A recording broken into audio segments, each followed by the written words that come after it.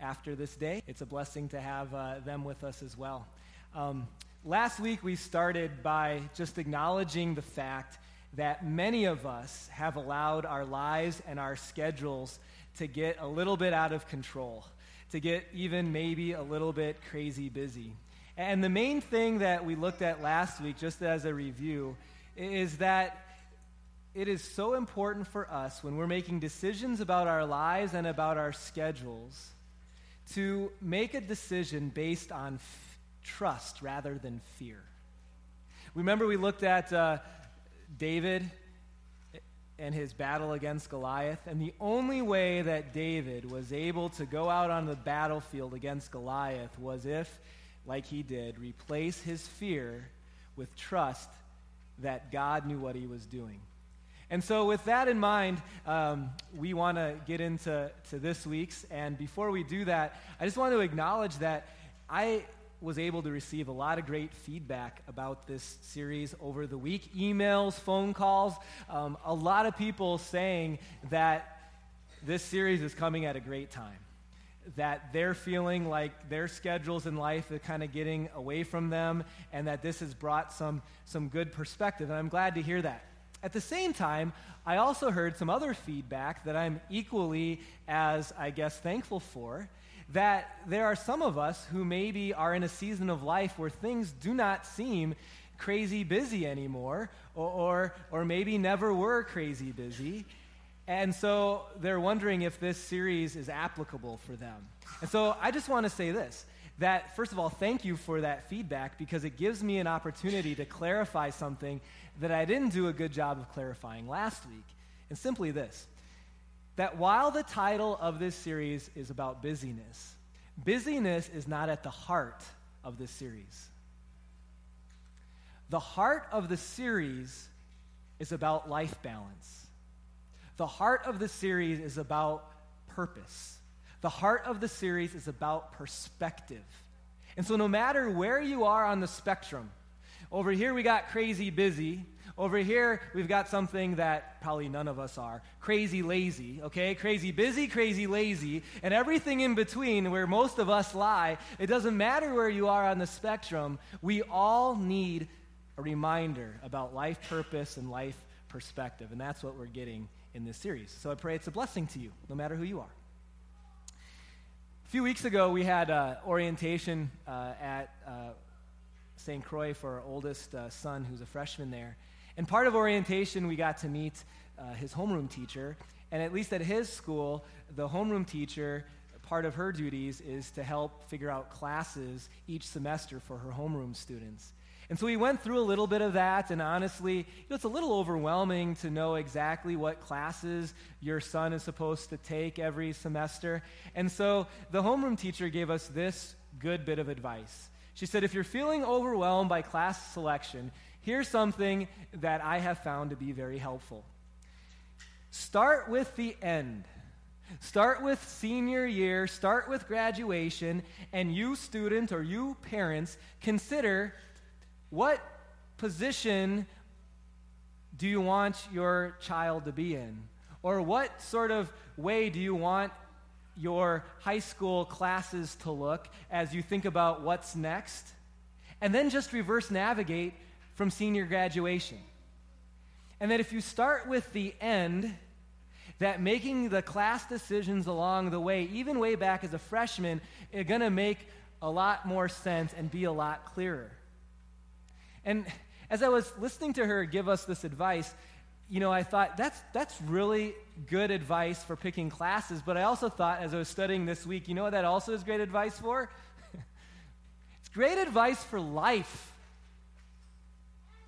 To start with the end and to reverse navigate. Maybe some of you have had to do this exercise at a place of work. Maybe you've never heard of it, but there's this exercise where you ask yourself the question, what would I want my loved ones to say about me at my funeral? Or another way to do that is to have you write the eulogy that you would like to be read at your funeral someday. And then take that eulogy Take those thoughts about what a friend might say or a loved one might say, and then ask yourselves this question. Does my life balance, focus, perspective, do I sort of mesh with what I'd want read at my funeral? It's a pretty deep question to consider, huh? In fact, it goes to our very first fill-in for this week, number 1 on the screen. Question, does your current schedule and time reflect what's most important? Does your current purpose and priorities reflect what's most important? What's most important to who? Well, first of all, what's most important to you?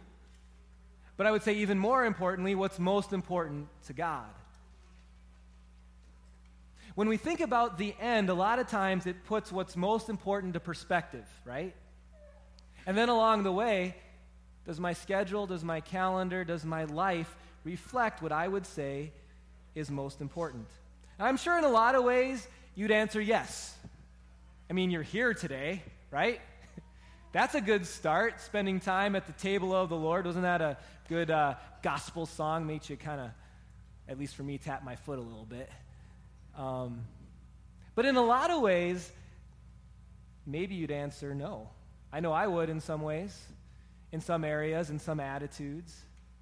And so today, for our message, what we want to look at is what should be the most important thing. And then one very simple application that comes from that, okay? We're going to be in a book of the Bible called Nehemiah. And the context of this historical event is about 440 BC. Before we get to 440 BC, I want to start a little bit earlier. Over the whole span of the Old Testament, God had a special relationship with the people of Israel. We call them the Jews. And the reason why that special relationship, was not because there was anything inherently better about the Jews. It was just that God had chosen that family amongst all families to someday give birth to the Savior. And so because that family was so important for that reason, throughout the Old Testament, you see how God guided them, protected them, how he had this special relationship with them. And we also see how the Jewish nation, the Israelites, would follow God closely, then fall away, would follow God closely, then fall away. And after having lived in the area we know of today as Israel for about 1,000 years, that's a long time, God became increasingly frustrated with their disobedience. And so he allowed the Babylonians, that's a country, the Babylonians to come in and to basically, well, first of all, destroy Jerusalem and take almost all of the Israelites back to Babylon as slaves. And so Nehemiah, the man at the center of our text today, was an Israelite who was born and raised in Babylon as a slave. And over time, he came into prominence as he was asked to be the cupbearer for the king. The king's name was Artaxerxes. Now, the cupbearer's job was not primarily to test the flavor of the wine or the quality of the wine. It was more to test the safety of the wine, because enemies could very easily slip something in there to do harm to the king. And so he had a very important role of testing the wine to make sure that it was safe. Well, the really cool thing is that Nehemiah, during this time, wrote a memoir of his experiences that God had a hand in writing as well. And that memoir is found in the Bible, and it's entitled Nehemiah, and that's the book we're reading from today.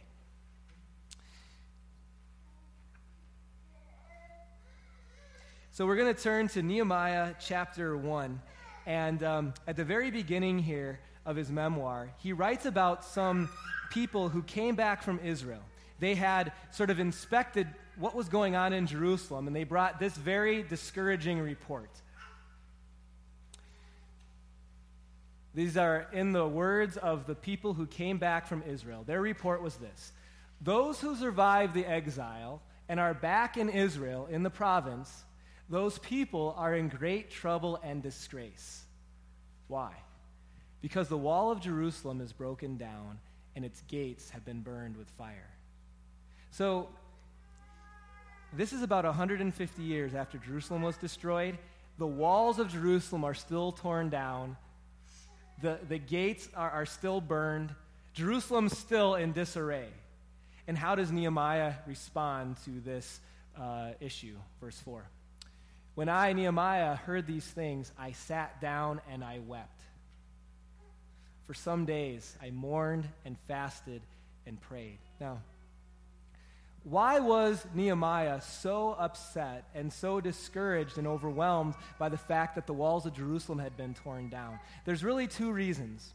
One of them was that the Israelites were his people. You know, we all have people. Those are my people. The Israelites back in Israel were his native people. And so with the walls broken down, they clearly were in more danger. They didn't have the protection of the wall. But that wasn't the main thing. The main reason why Nehemiah was so discouraged was what Jerusalem meant. Jerusalem was the capital city of Israel.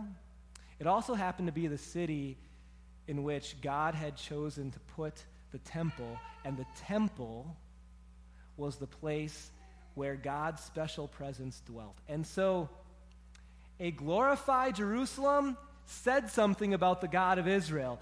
In turn, a Jerusalem with its walls torn down, a Jerusalem in disarray, was a disgrace to the Israelites, and it also happened to be a disgrace to the God of Israel when other nations would look to see that city. And so this affected Nehemiah. That's why he mourned and fasted and prayed, because of what this meant about how people viewed their God. Well, if you read through the first two chapters of the book, you see that Nehemiah had it on his heart to do something about it. And when you read through it, you also see that God kind of put that on his heart, that something. And here's what he had it on his heart to do, that he was going to lead the rebuilding of the walls.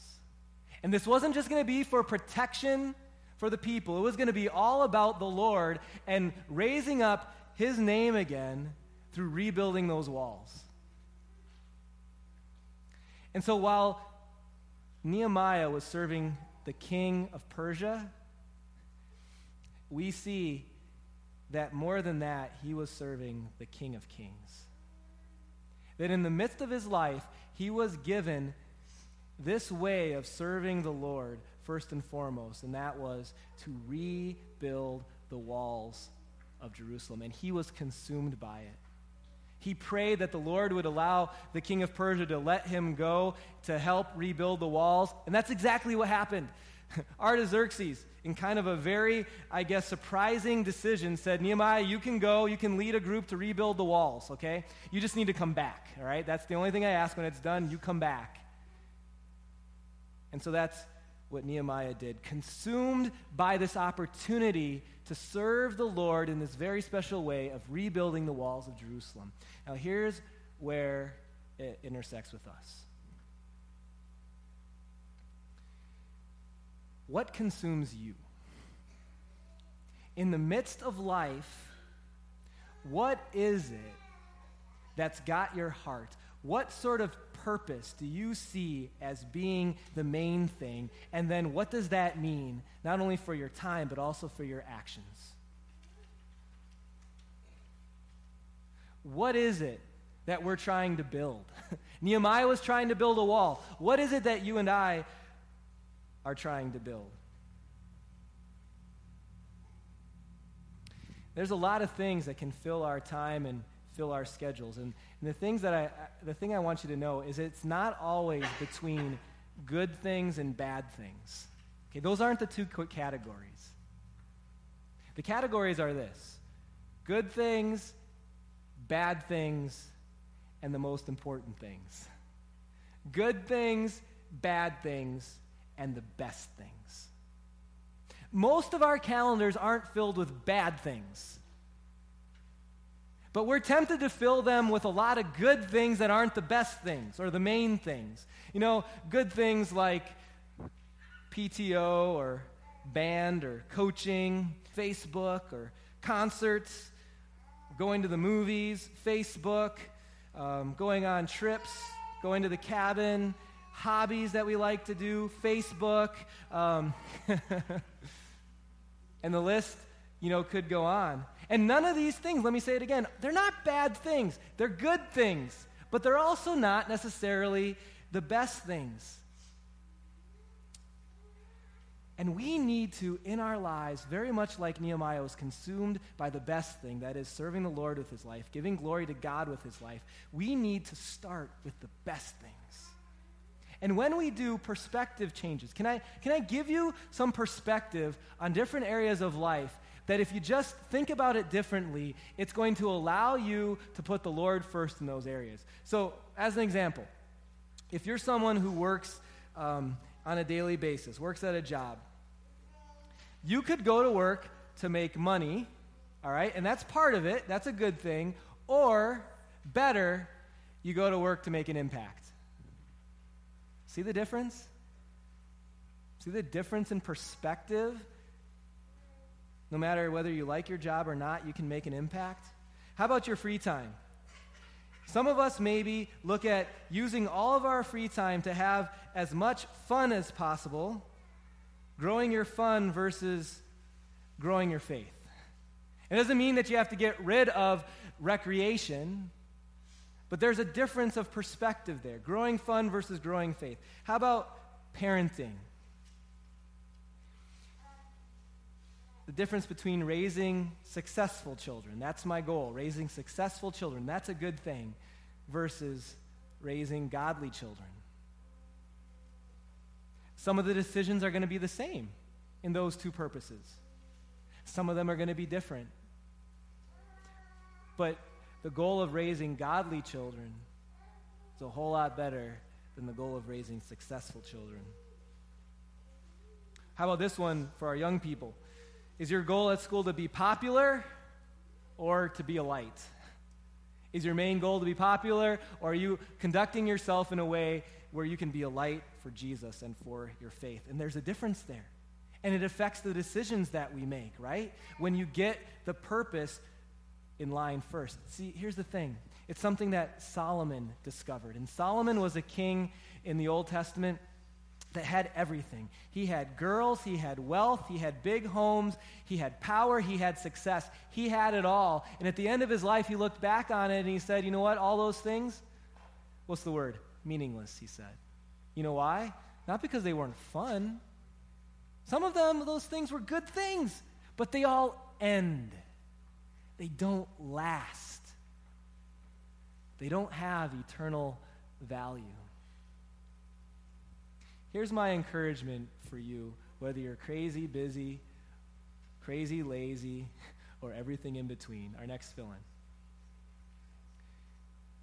We should prioritize our lives around the things that last longer than our lives. That doesn't mean you eliminate. Notice, it doesn't say you eliminate the things that don't last longer than your life. They're good things. But as far as priorities go, prioritize my life around the things that last longer than my life.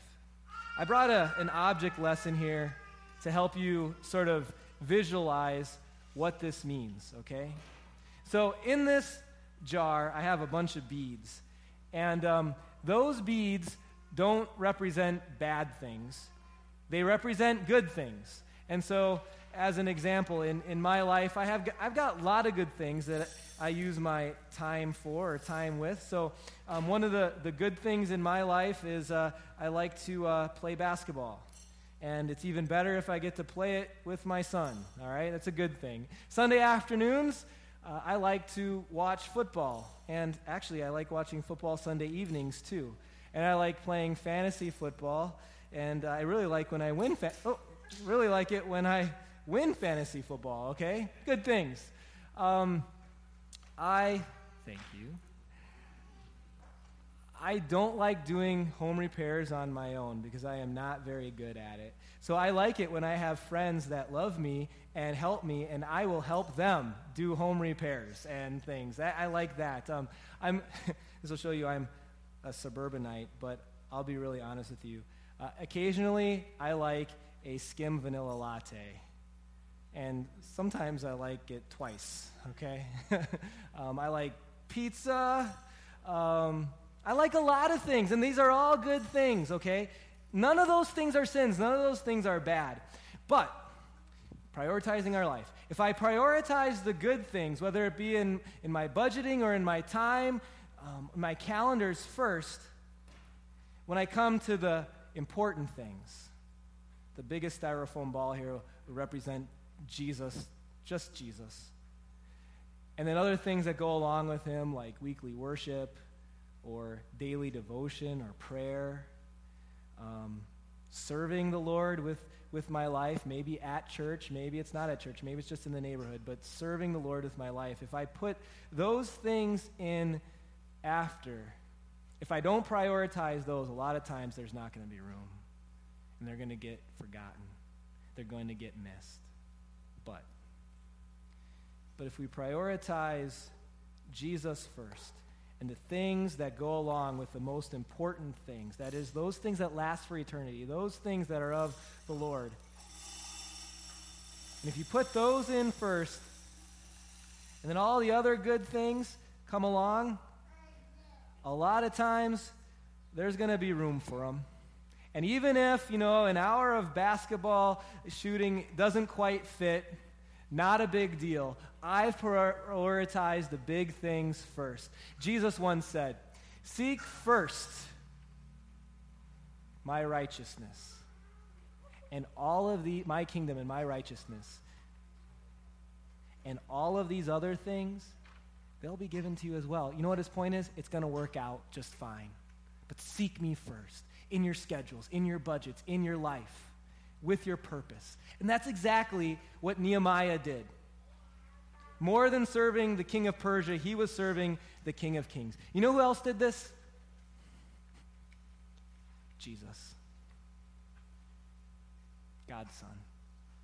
I want you to think about it for a moment. When he decided to come to this earth, he could have made his life look any way he wanted. Air conditioning hadn't been invented yet. He could have had it. Indoor plumbing, not around. He could have created it. The God who spoke and the world came to be could have had anything he wanted, but he chose none of it. You know why? It's kind of ironic. Our main thing should be him. Guess what his main thing was? You and me.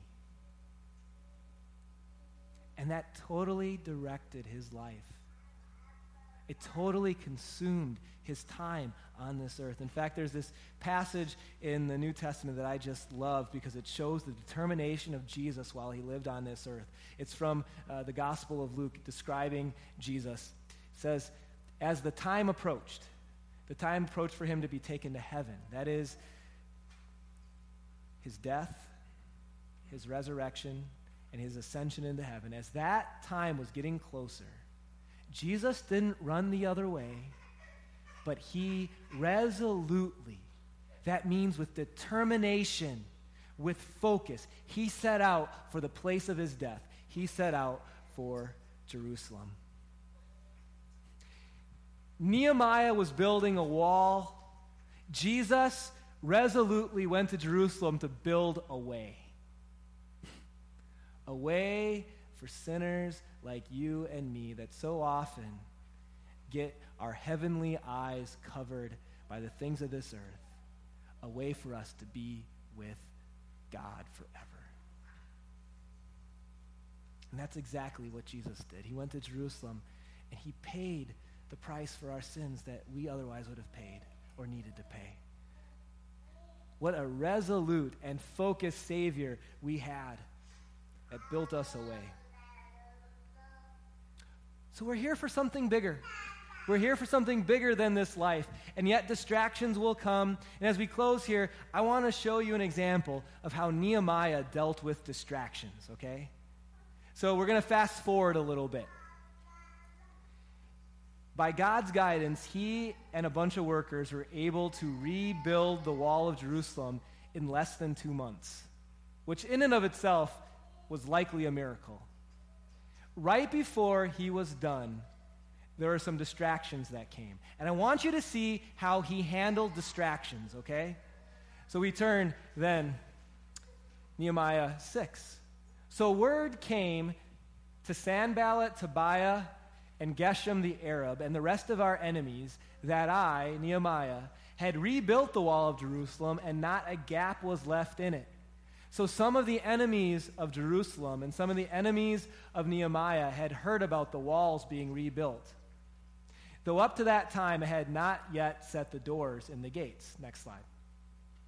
Sanballat and Geshem, these enemies, sent me this message. Come, let's meet together in one of the villages on the plain of Ono. So Sanballat and Geshem, they come and they're like, Nehemiah, come down from the work that you're doing. We want to meet with you. And Nehemiah has a sinking suspicion that they're probably wanting to harm him. So if he goes, there's going to be problems. If he doesn't go, his enemies might sort of get together their armies, and there could be an all-out war in Jerusalem because Nehemiah isn't listening. And so he's kind of between a rock and a hard place. So what's he going to do? You know how he made his decision? Again, not based on fear. He made it based on purpose. Look what he says. Next slide. So I sent messengers to my enemies with this reply. I'm carrying on a great project, and I can't go down. Why should the work stop while I leave it and go down to you? 4 times they sent me the same message, and each time I gave them the same answer. I can't go. I've got important things to do. I'm not going to give up that important stuff. I've been called to a great project. I'm not going to give up the great project for other stuff. I'm not going to come down. My question is for you, what great project has the Lord called you to right now? It's something. Is it being a loving, supportive wife and mother, dad or husband, grandparent? Maybe you're not sure what your great project is right now. Maybe it's just being an example for others about how a Christian goes through difficult times, if that's a season of life that you're in, or how they deal with loneliness towards the end of life and what that looks like. But make no mistake, you've been called to a great project.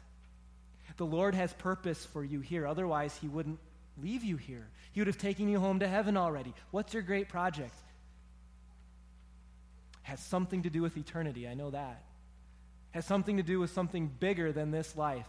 And then don't let anything distract you from that which the Lord has called you to, which is not just a good thing, but the best thing. And when you remember your purpose, my friends, when I remember my purpose, guess what happens? It's our last fill-in.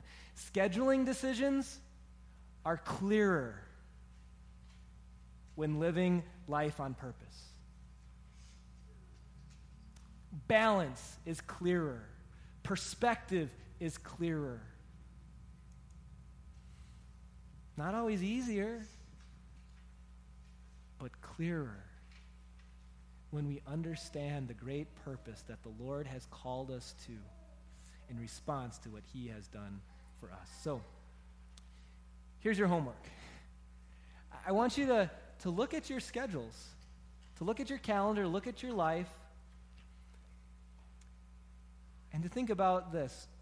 What things should I say yes to, and what things should I say no to? Some of us need to say no to certain good things that are taking us away from the best thing. Maybe some of us need to say no to computer time, not